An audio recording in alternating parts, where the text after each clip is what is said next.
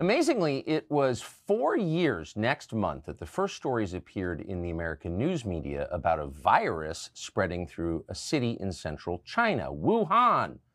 The virus didn't have a name. Over time, it was named COVID, and it changed world history. It wasn't that long ago, but we don't talk about it very much anymore in the way that you don't talk about traumatic things that happen to you.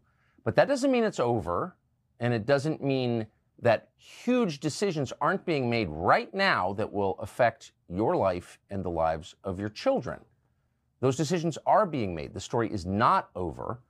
And so we thought it would be worth taking just a moment to explain what that looks like. And there's no better person to do that than Brett Weinstein. He's an evolutionary biologist. He taught it at the college level for many years. He's got a fascinating bio, which you should look up because it's an amazing story. He's now the host with his wife of the Dark Horse podcast and the author of a best-selling and very excellent book that came out not long ago. He joins us now. Brett, great to see you. It is great to see you. So instead of peppering you with all kinds of pointed questions, I want to guide you and sit back mostly as you tell the story of COVID in condensed form. What are the outlines of what we know now, and where are we going? What's the next chapter in the story? Well, first, let me just respond to something you said up front. Nobody wants to be thinking about COVID anymore. Right. It was a traumatic and exhausting experience. I don't want to be thinking about COVID anymore either. But what I find is that every time I look away and move on to other topics, things move just out of our sight line. And these things couldn't possibly be more important. So I'm going to try to explain where we are and how we got here and what the implications are in the present that people are largely not noticing. Perfect. All right. So I thought maybe it would be worth starting with just some parts of the education that we all got during COVID. I know that I learned a tremendous amount about not only viruses and pandemics and public health, but also about pharma, which is something, frankly, I thought I knew a lot about. I had run into it earlier in my academic career, so I thought I was something of an expert, but I got schooled over the course of COVID. What I've come to understand is something I call the game of pharma. If you think about what pharma is, we tend to imagine that it is an industry that is hell-bent on finding drugs that will make us healthier. Yes. That's not what it is. In fact, pharma is healthy when people are sick. And many people have noticed this, that of course it depends on ill health, so it has a perverse incentive. But what I think most of us did not realize is how elaborate its bag of tricks is and what the nature of that bag of tricks is. And to describe it, I would say pharma is an intellectual property racket, or at least that's what it has become. That essentially pharma owns various things. It owns molecules, compounds, it owns technologies. And what it's looking for is a disease to which these things plausibly apply. And its profits go up to the extent that the disease is widespread, to the extent that the disease is serious, to the extent that competing drugs are unsafe or ineffective, to the extent that the government will mandate a drug, to the extent that the medical establishment will declare it the standard of care. All of these things. You've just described pandemic response. Well, that I did, and that's where I learned all of these tricks, was that basically every day of the year, pharma is engaged in portraying the properties that it owns as more useful than they are, safer than they are, and persuading the medical establishment, the journals, the societies, the hospitals, the government, to direct people towards drugs they wouldn't otherwise be taking. So that's what the racket is, and it is necessary to understand that, because you need to realize that before COVID ever happened, pharma was expert at figuring out how to portray a disease as more widespread and more serious than it was. It was excellent at portraying a compound as more efficacious than it is, safer than it is. And so when COVID happened, all of this occurred at a different scale. COVID was bigger than anything that had ever happened before, but none of it was new to pharma, and all of it was new to us in the public trying to understand what we were supposed to do Yes. about this ostensibly very serious disease. So I'm now going to put a hypothesis on the table about why things unfolded the way they did. And it involves that game of pharma. What was pharma thinking? Why was it so obsessed with making sure that we all took the so-called vaccines that were on offer? Why was it so obsessed with making sure that we didn't take the alternative repurposed drugs that so many doctors claimed were highly effective? As treatments. Right. Ivermectin, hydroxychloroquine, these things were demonized, and we were told not to take them, and we were mocked if we distrusted that advice. So the question is, what was all that? Why would that have happened? And again, this is not certain, but what I've pieced together is that pharma owned what was potentially the biggest pharmacological cash cow conceivable.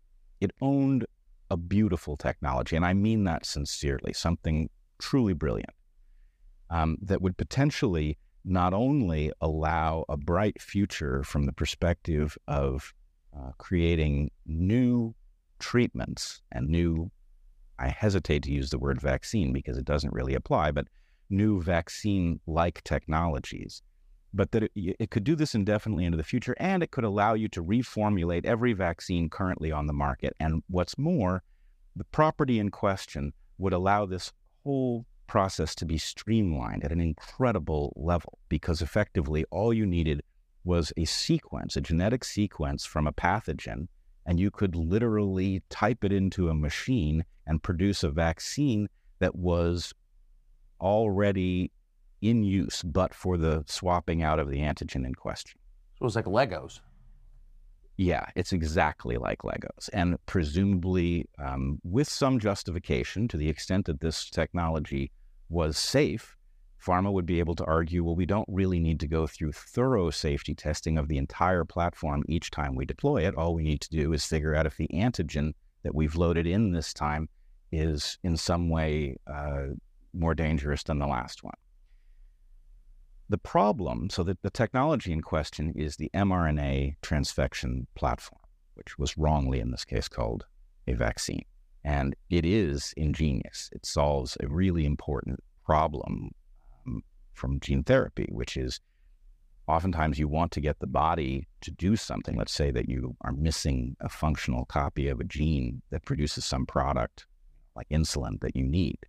Well, you could take insulin, or it would be great if we could convince your body to produce the product itself like a healthy person does. Very hard to do that, though, because the body is composed in adult humans 30 trillion cells or so. So how do you get cells to take up the message and produce enough of the product to matter? Well, the mRNA technology allows you to induce cells to take up an mRNA message, which they will then automatically transcribe. And it does this by encapsulating these messages in lipid nanoparticle. Lipid just means fat. And you may remember from basic chemistry, like attracts like dissolves like. And so these fats get taken up by cells very regularly for simple chemical reasons. And then the message gets transcribed, and voila, you've gotten cells to produce something that they didn't know how to produce in the first place.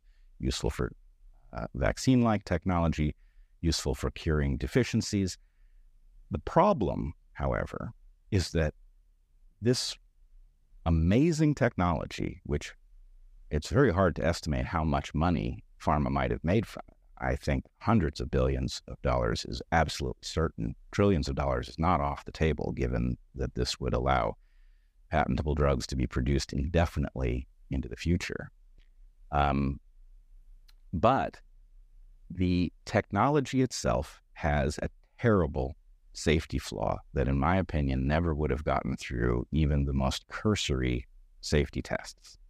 And that flaw is that there's no targeting of the lipid nanoparticles. The lipid nanoparticles will be taken up by any cell they encounter. And while that's not perfectly random, it will be haphazard around the body.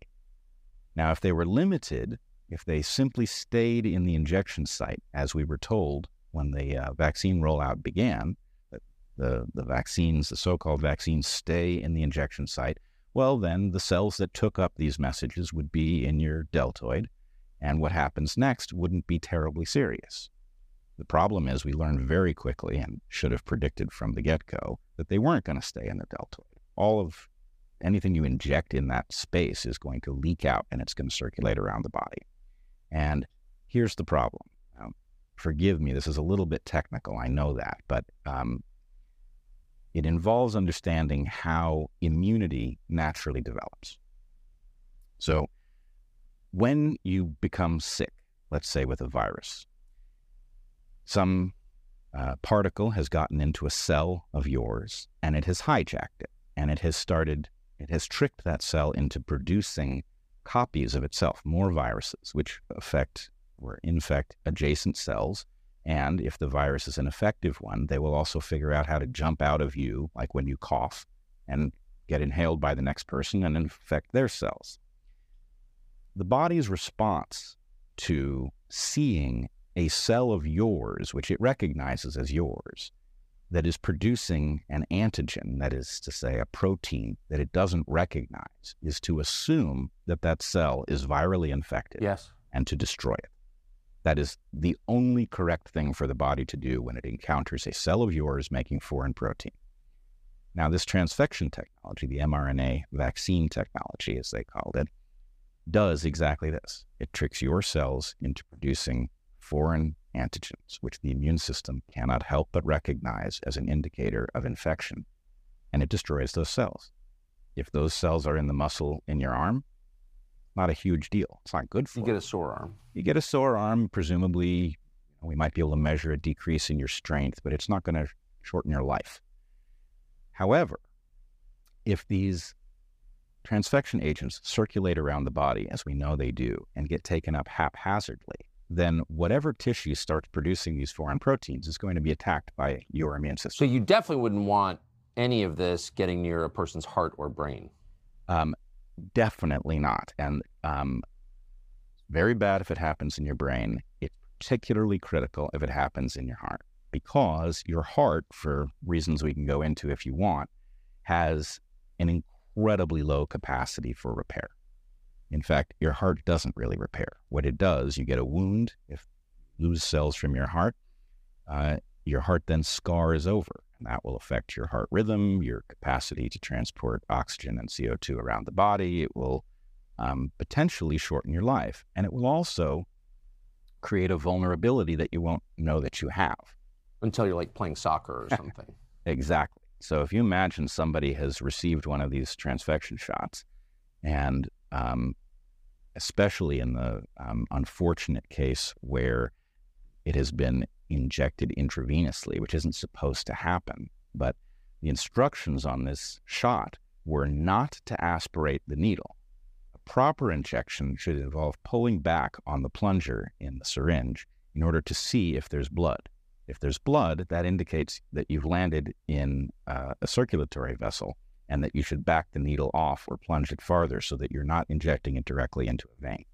But in the case of these shots, amazing as this sounds, the advice was don't do that because it requires the needle to be in the person's arm longer, might create extra pain, and they didn't want to create vaccine hesitancy was their excuse. So anyway, you might get a big bolus of this material, and it might flow right through your heart and get taken up by a bunch of cells. And just for perspective, do we have any guess as to how many of these shots were given out globally? It's definitely in the billions. Billions? Yeah. It's in the with billions. The mRNA technology. Yes, which is an amazing fact. I mean, in addition to the technology itself being remarkable, the rate at which this was scaled up is positively incredible. Now, it had terrible downsides. I don't know if we'll have time to get to the downsides of the way they scaled up their production on these things. But if we can separate the marvel of what they did, yes, there's an awful lot of stuff here that's beyond wizardry. It's just incredible what they accomplished.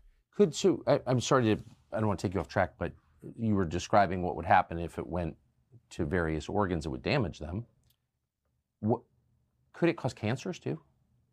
We can get back to that. we clearly are seeing an uptick in cancers, and an uptick in cancers that are unusual, especially in their speed.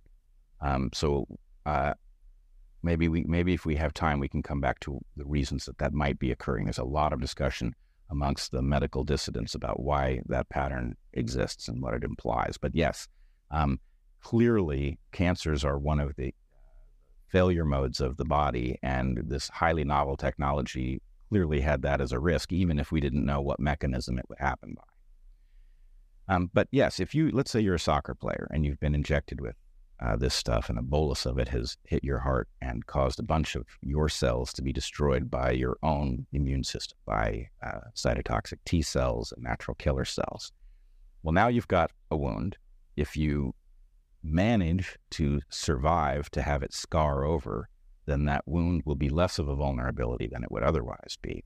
But if in the period after you've been damaged, before your heart has fully scarred, you were to push yourself to some new athletic limit, let's say you're in the middle of a particularly intense game, right? That would be exactly the time when a weakness in a vessel wall might cause a critical failure, and you could die on the field. So this is a very plausible mechanism to explain the pattern of sudden deaths that we have seen oftentimes in people who are unusually healthy and athletic. Yes.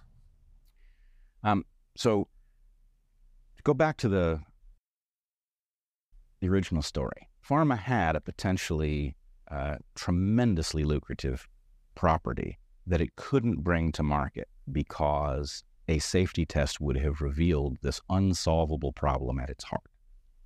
And so what I'm wondering, my hypothesis, is that it recognized that the thing that would bypass that obstacle was an emergency that caused the public to demand a remedy to allow them to go back to work and to living their lives, that would cause the government to streamline the safety testing process so that it wouldn't spot these things. And indeed, one of the things that we see, in addition to a lot more harm in those safety tests than we were initially allowed to understand, but also the safety testing was radically truncated so that long-term harms were impossible to detect.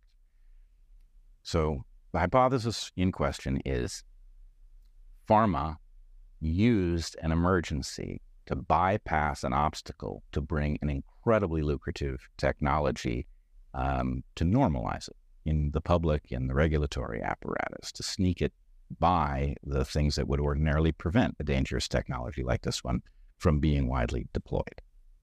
So I think that sounds entirely plausible. In fact, likely. In fact, very likely.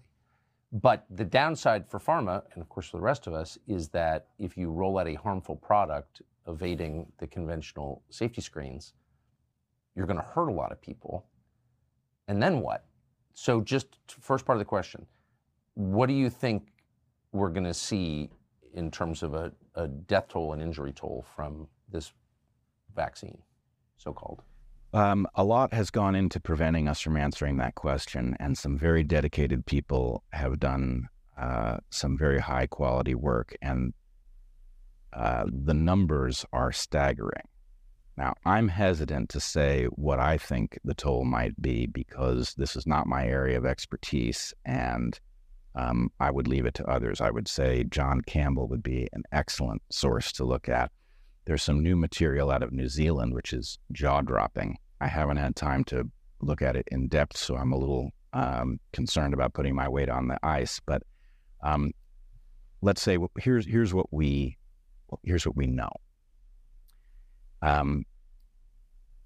Joseph Freeman and his colleagues, including Peter Doshi, did an evaluation of Pfizer's own safety data from its safety trials.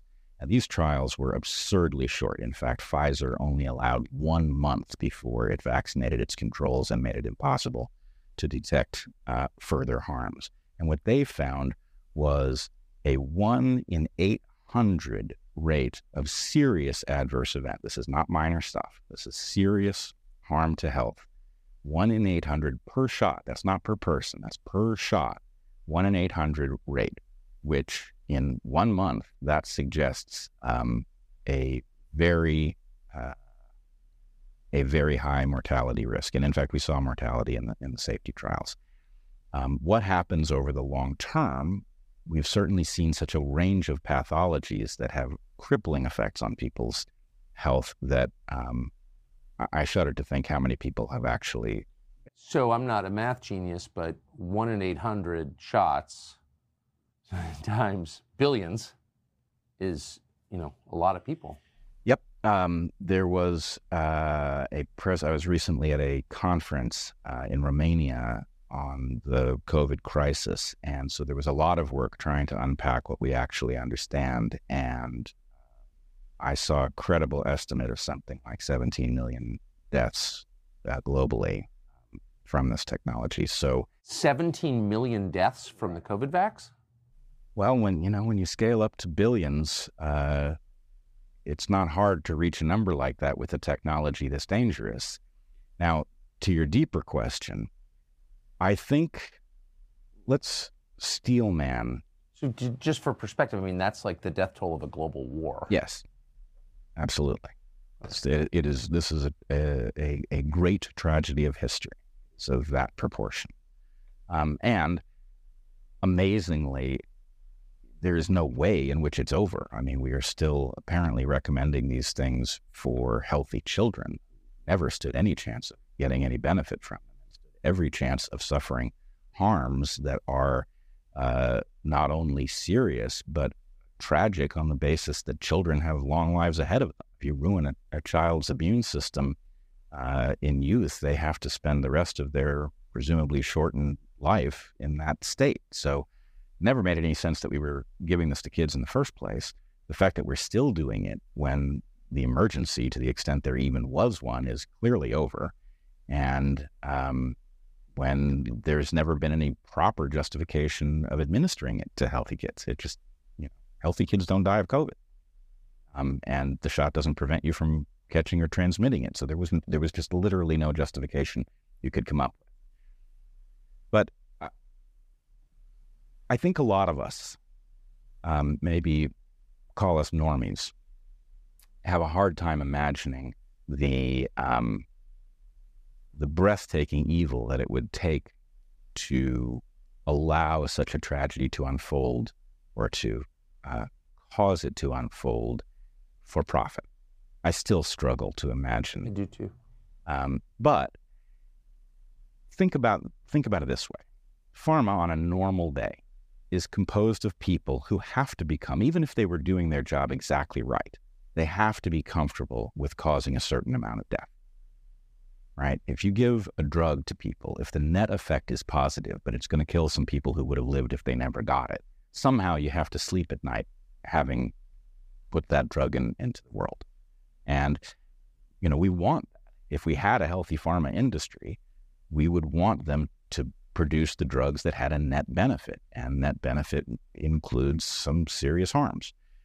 So once you have stepped on that slippery slope, though, once you have become comfortable with causing deaths, then I believe it becomes very easy to rationalize that the greater good is being served by X, Y, or Z. And then there's some point at which you're causing enough harm and when pharma takes an old out-of-patent drug and supersedes it with a new, highly profitable drug, they've done something that's negative. We should almost always prefer the older drug unless the evidence is extremely convincing that the new drug is just worlds better. Because an old drug, we know something about its interactions with other things. We know something about its safety profile. New is not better when it comes to molecules that you're going to be taking into your biology. Fair. But pharma has to be in the business of getting you to take the new and having you distrust the old. And so anyway, I think there's a way in which the rationalization has no limit, and they've gotten to the point that they are willing to cause a huge amount of death, apparently. And even at the point that it's been revealed in public, they don't stop, which is another amazing fact. You would imagine that they would have been embarrassed into stopping this vaccination program at this point.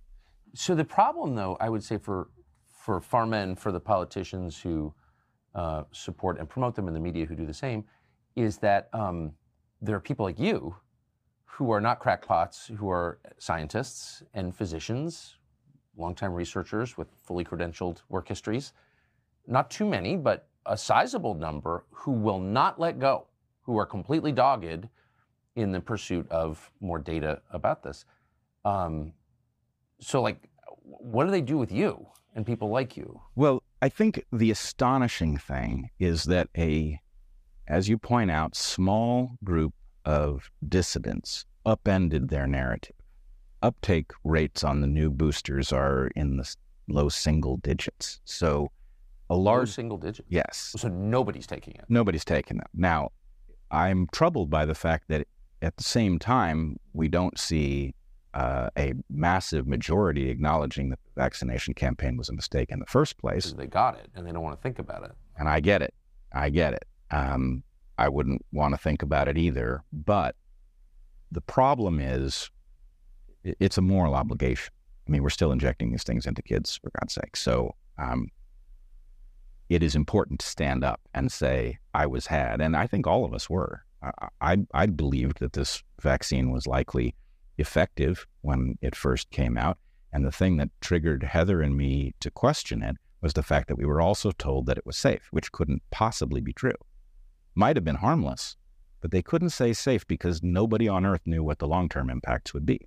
And when you say safe, you're not, if I say, I drove home drunk, but I made it without harm, so it was safe, you know that I have said something foolish. Yes. And in this case, even if the thing had turned out to be harmless, nobody could know that it was, so it wasn't safe. And for them to assure us that it was a lie from the get-go. That's what caused Heather and me to start looking into it. And the deeper we dug, the crazier the story got. Not safe and ineffective, in fact, harmful and shockingly ineffective at everything that you might want it to be effective at. So the story is an odd one. The fact that that small number of dissidents was able to upend the narrative, was able to bring people's awareness to the massive levels of harm and the ineffectiveness of the shots, is in some ways the most surprising element of this story. And I think it truly surprised pharma and its partners in social media, in government, in non-governmental organizations. I think they thought that they owned enough of the media that they could sell us any narrative that they wished. And I think, surprising as it is, they didn't really understand that podcasts could possibly be a countervailing force of significance. If you own NBC News, it's enough. You would think, all right? You know, it's failing to update from the buy ink by the barrel totally aphorism. Right. So what happened was, it turned out that a number of us were willing to make mistakes and correct them in real time, to talk about this in plain English with the public, to do so, you know, in Joe Rogan's man cave. And the fact is, people listened because, of course, this was on everybody's mind, and what they were supposed to do to protect, you know, they'd been terrified, and what to do to protect your family's health was a question that everybody wanted to know the answer to. So our ability to reach millions of people surprised those who thought they were just going to shove this narrative down our throats. And this gets me to the WHO, the World Health Organization, and its pandemic preparedness plan modifications. What I believe is going on is the World Health Organization is now revising the structures that allowed the dissidents to upend the narrative, and they are looking for a rematch, I think. What they want are the measures that would have allowed them to silence the podcasters, to mandate various things internationally in a way that would prevent the emergence of a control group that would allow us to see harms clearly. So that's the reason that I think people, as much as they want to move on from thinking about COVID, maybe stop thinking about COVID, but do start thinking about what has taken place with respect to medicine, with respect to public health, with respect to pharma, and ask yourself the question, given what you now know, would you want to relive a pandemic like the COVID pandemic without the tools that allowed you to ultimately, in the end, see clearly that it didn't make sense to take another one of these shots or to have your kids take them, right? We want those tools. In fact, we need them. And something is quietly moving just out of sight in order that we will not have access to them the next time we face a serious emergency. So you're saying that an international health organization could just end the First Amendment in the United States? Yes, and in fact, as much as this sounds, I know that it sounds preposterous, but it does not sound preposterous. The ability to do it is currently under discussion at the international level. And it's almost impossible to exaggerate how troubling what is being discussed is. In fact, I think it is fair to say that we are in the middle of a coup, that we are actually facing the elimination of our national and our personal sovereignty, and that is the purpose of what is being constructed, that it has been written in such a way that your eyes are supposed to glaze over. That's right. As you attempt to sort out what is under discussion. And if you do that, then come May of this year, your nation is almost certain to sign on to an agreement that in some utterly vaguely described future circumstance, a public health emergency, which the Director General of the World Health Organization has total liberty to define in any way that he sees fit. In other words, nothing prevents climate change from being declared a public health emergency that would trigger the provisions of these modifications. And in the case that some emergency or some pretense of an emergency shows up, the provisions that would kick in are beyond jaw-dropping. So before you get into it, and I just want to thank you, by the way, for taking the time to go through this proposal, because you're absolutely right. It's impenetrable. It's designed to be, to cloak what they're saying rather than illuminate it. What's it called? Well, the funny thing is, actually, I was looking this morning to find out what the current name is, and the names have actually been shifted slightly. Clearly a feature. Oh, it's a shape-shifting agreement.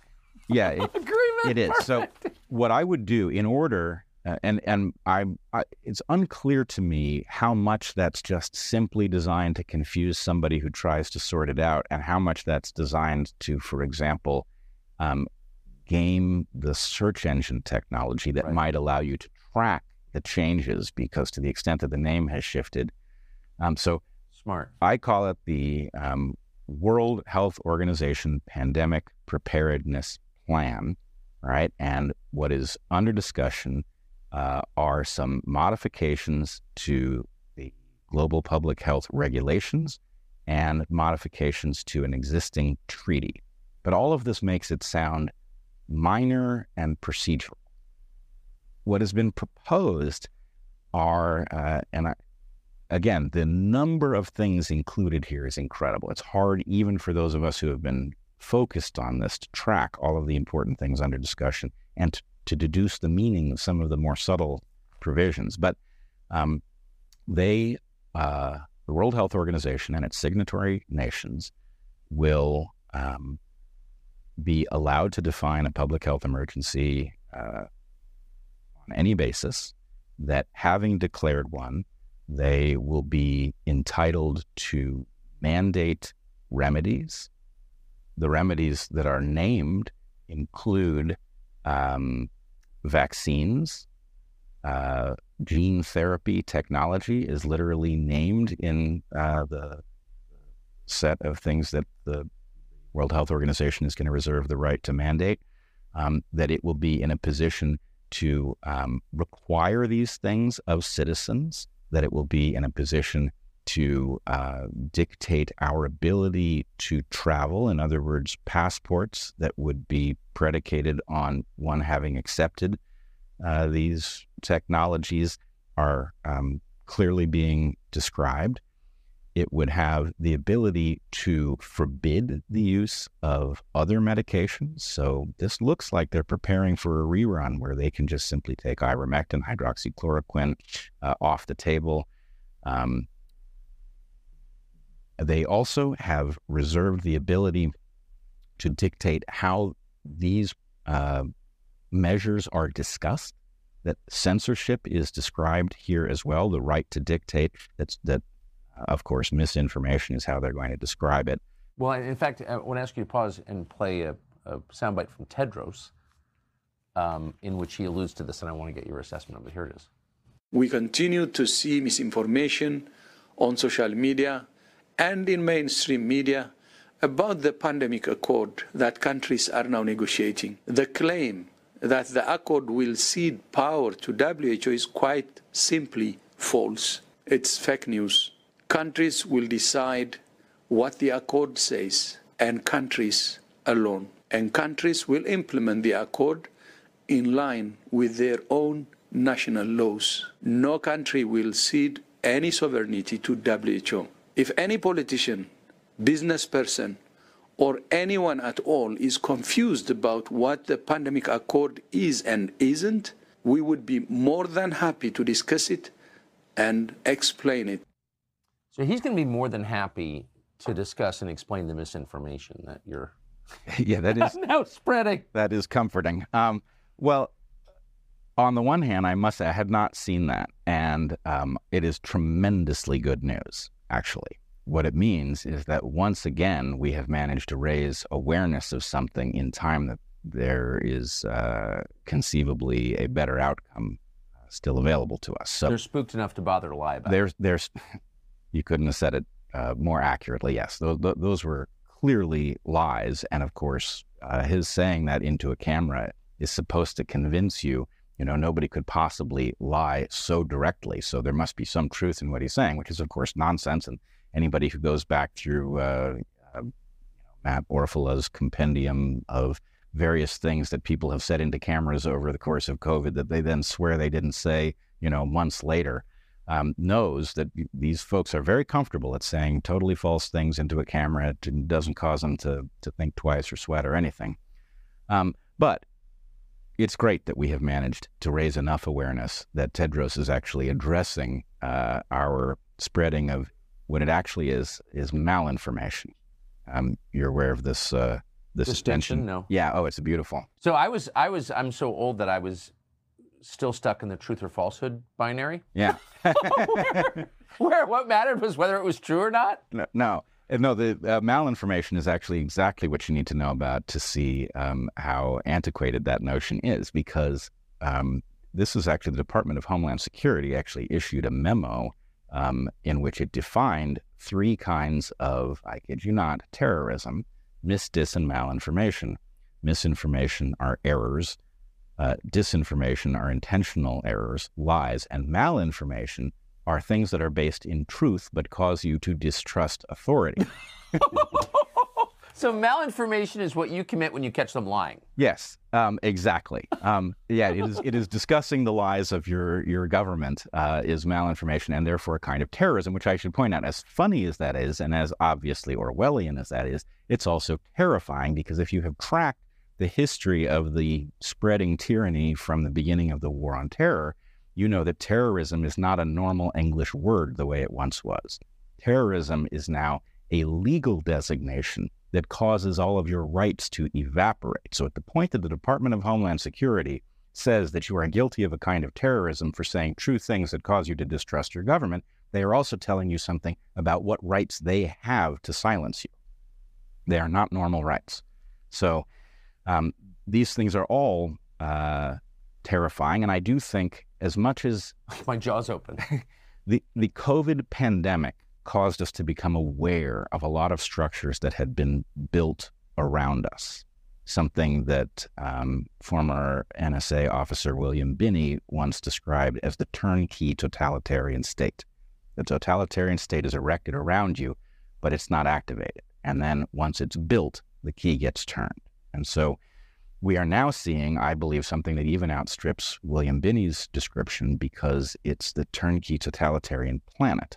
right? The World Health Organization is above the level of nations, and it is going to be in a position, if these provisions pass, to dictate to nations how they are to treat their own citizens, to override their constitutions, despite what Tedros has just told you. So that is frightening. It's not inherently about health. What I think has happened is the fact of a possible pandemic causes a loophole in the mind. It's not a loophole in our governance documents. Our Constitution doesn't describe, exemptions from your rights during time of a pandemic emergency. Your rights simply are what they are, and they're not supposed to go anywhere just because there's a disease spreading. But nonetheless, people's willingness to accept the erosion of their rights because of a public health emergency has allowed this tyranny to use it as a Trojan horse. Yes. And I think that's also, it's something people need to become aware of, that there are a number of features of our environment that are basically, they are blind spots that we can't see past.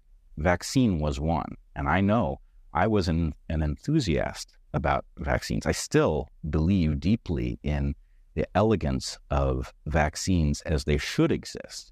But I'm now very alarmed at how they are produced, and I'm even more alarmed at what has been called a vaccine that doesn't meet the definition, right? That because many of us believe that vaccines were an extremely elegant, low harm, high efficacy method of preventing disease, when they called this mRNA technology a vaccine, many of us gave it more credibility than we should have.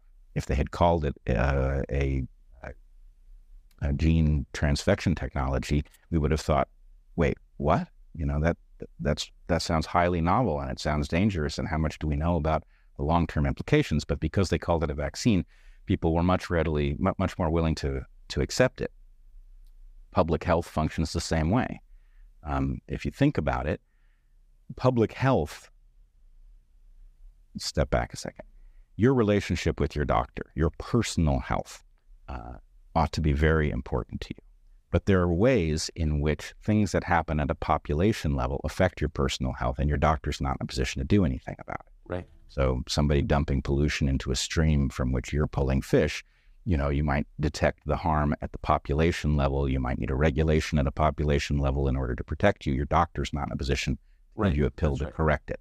So the idea that public health is potentially a place to improve all of our well-being is real. But once you decide that there's something above doctors relative to your health, then that can be an excuse for all manner of tyranny. Public health has been adopted. It's like the sheep's clothing that has allowed the wolf to go after our rights, because in theory it's trying to protect us from harms that we would like to be protected. And it generates such fear, it's at such a huge scale that it weakens people's moral immune systems. Absolutely. They will accept things they would never accept otherwise. Absolutely. And as you know, and as I know, when we raised questions about what was being delivered to us under the guise of public health, we were demonized as if we had a moral defect. It wasn't even a cognitive defect where we were failing to understand the wisdom of these vaccines. It was a moral defect where we were failing to protect others who were vulnerable by questioning these things. So the idea that health is at stake in some vague, larger sense that requires us to override the natural relationship between doctors and patients is itself a coup against medicine by something else. And we need to become aware of that. So just to check kind of like the souls of the people who are running all of this, the public health establishment, international public health establishment, now that some researchers believe up to 17 million people could have been killed by these mRNA shots, has any international public health official said, well, hold on a second, we need to get to the bottom of that? Has that provoked any response from the people in charge of our public health? Well, I'm trying to think globally whether they're good examples. There's certainly some folks who have stood up in the European Parliament But I mean, in World Health Organization, CDC. No, I don't think so. I don't think we have not seen an acknowledgement of the harm and error. They don't have internet access? They don't know? Like, what is that? Well, that's the incredible thing, is I still see claims that just simply, if they initially had believed them, then they are long ago falsified, but they're still being advanced for whoever hasn't noticed. You know, the idea that it's a good idea to vaccinate your kids with mRNA shots being one of them, right? To the extent that there was a panic that caused us to give these shots to people who couldn't possibly benefit from them, you would expect us to have backed that off extremely rapidly as it became impossible to defend those shots. And yet, because there's still presumably some market for it, we are still doing it. So we are living some crazy story in which things that are perfectly obvious are still somehow have not lodged themselves in the official public record. And, you know, I think that has a lot to do with, frankly, the death of journalism. Yes. A lot of us are doing jobs that we didn't train for. Heather and I are doing some journalistic job that we certainly didn't train for. We trained to think about biology, and, you know, we do that in front of a camera, and so that functions as a kind of stand-in for journalism. But, you know, the handful of journalists who still exist, I think without exception, are not scientifically trained, right? You know, Matt Taibbi, Glenn Greenwald, we don't have very many people doing investigative journalism, and the ones who are doing it, they don't have the skill set that would make this a natural topic to investigate. So we have to boot up some kind of new institution that will allow us to do this job well, and presumably that will involve taking the few investigative journalists who remember how to do that job, and the few scientists and doctors who are willing to still do their job and, you know, put us together, right? Podcast isn't the right place to do it. If that's all we got, that's all we got. But there's got to be a better method. So if this is ratified or signed onto by the United States in May, so 6 months from now, it sounds like that's it. We don't know. I will say I have very little hope that the U.S. will derail this. I have the sense that whatever has captured our government is driving this as well. And so in effect, the U.S. wants this change. It will, in fact, you know, in the same way that the Five Eyes nations agree to mutually violate the rights of each other's citizens because that was not prevented in any of our constitutions. I think the U.S. wants something to force it to violate our constitutional protections, and the World Health Organization is going to be that entity.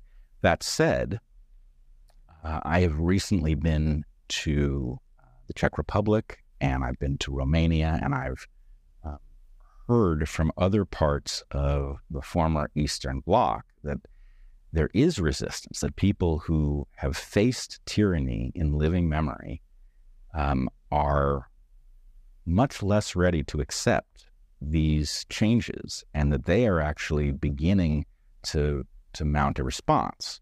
I worry that it will be too thin and easily defeated, especially if they do not understand that actually the world is depending on them, that the countries we traditionally think of as part of the West are compromised, and that these countries which have more recently joined or rejoined the West are the best hope we've got, that they are in a position to derail this set of provisions, and that we are depending on them to do it. So I just want to end for a few moments on the overview here. So you have all these remarkable things converging in a single 12-month period. You have war, pestilence, political unrest, apparently unsolvable political unrest. What do you think we're looking at in the West? Like, what is this moment, and how does it end? Well, so I have long been interested in questions of good governance and the West, and I'm sad to report that I think the West has actually collapsed, and what we are left with is now a nebulous echo. The values of the West still function, but they function in a vague way, and we have seen that they can evaporate quickly under the right circumstances.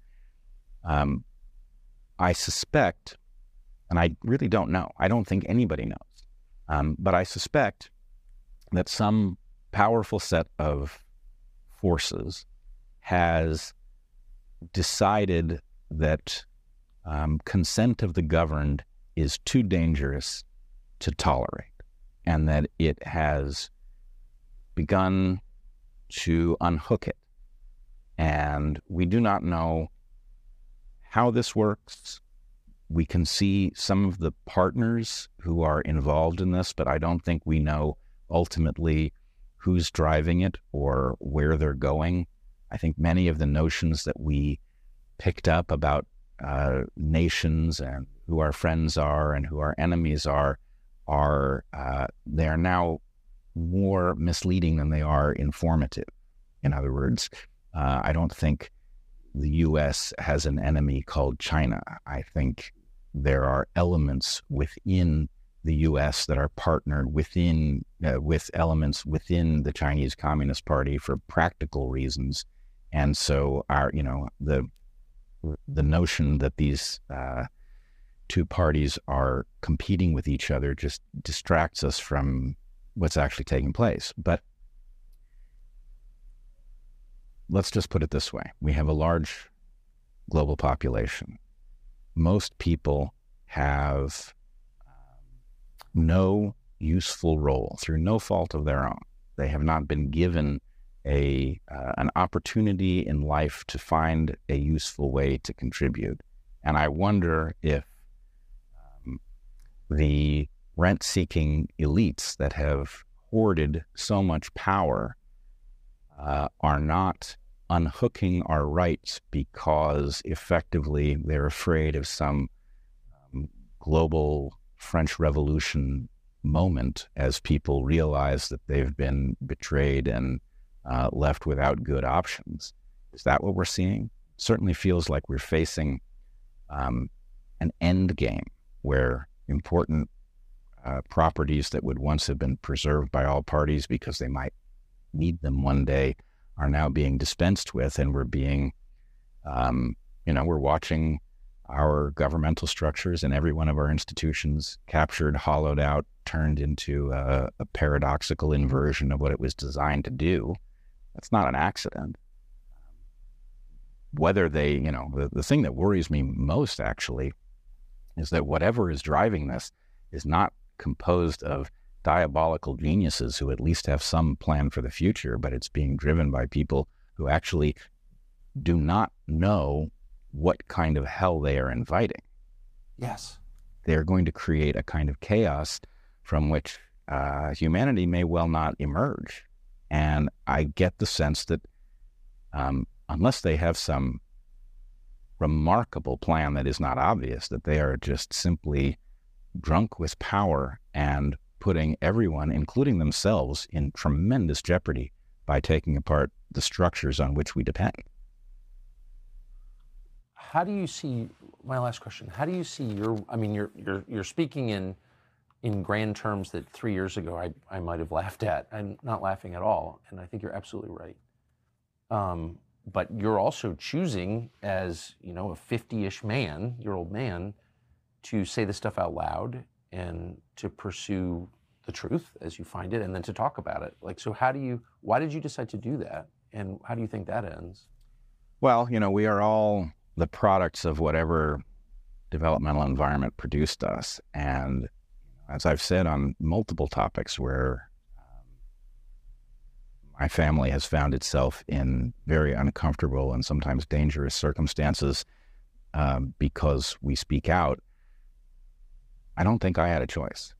I literally cannot understand how I would sleep at night, how I would look at myself in the mirror if I didn't say what needed to be said. And,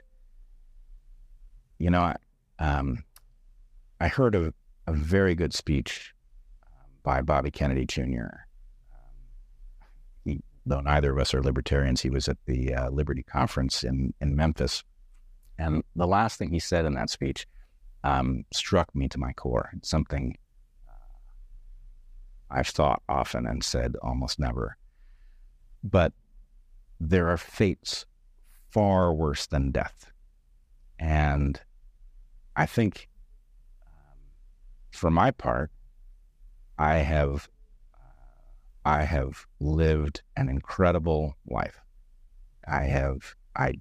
There's plenty I still want to do, and I am not eager to leave this planet any earlier than I have to. I have a marvelous family. I live in a wonderful place, and I've got lots of things on, I hate the term bucket list, but I got lots of things on my bucket list. However, humanity is depending on everybody who has a position from which to see what is taking place, to grapple with what it might mean, to describe it so that the public understands where their interests are. It is depending on us to do what needs to be done if we're to have a chance of delivering a planet to our children and our grandchildren that is worthy of them, if we're going to deliver a system that allows them to live meaningful, healthy lives, we have to speak up. And I don't know how to get people to do that. I'm very hesitant to urge others to put themselves or their families in danger, and I know that everybody's circumstances are different. Some people are struggling just simply to feed a family and keep a roof over their heads. Those people obviously have a great deal less liberty with respect to standing up and saying what needs to be said. But this is really, it's what we call in game theory a collective action problem. If everybody responds to their personal well-being, if everybody says that's too dangerous to stand up, I'm not suicidal, I can't do it, then not enough people stand up to change the course of history. Whereas if people somehow put aside the obvious danger to their ability to earn and maybe to their lives of saying what needs to be said, then we greatly outnumber those we are pitted against. They are ferociously powerful, but I would also point out this interesting error. So I call the force that we're up against Goliath, just so I kind of remember what the battle is. Goliath made a terrible mistake, and it made it most egregiously during COVID, which is it took all of the competent people, took all of the courageous people, and it shoved them out of the institutions where they were hanging on. And it created, in so doing, the dream team. Created every player you could possibly want on your team to fight some historic battle against a terrible evil. All of those people are now at least somewhat awake. They've now been picked on by the same enemy. And yeah, all right, we're outgunned. It has a tremendous amount of power, but we've got all of the people who know how to think. So I hate to say it, or maybe I like to say it, but I don't think it's a slam dunk, but I like our odds. I've never met a more fluent biologist, I have to say. Brett Weinstein, amazing conversation. Bless you. Thank you for that. Thank you. I appreciate it. Thanks.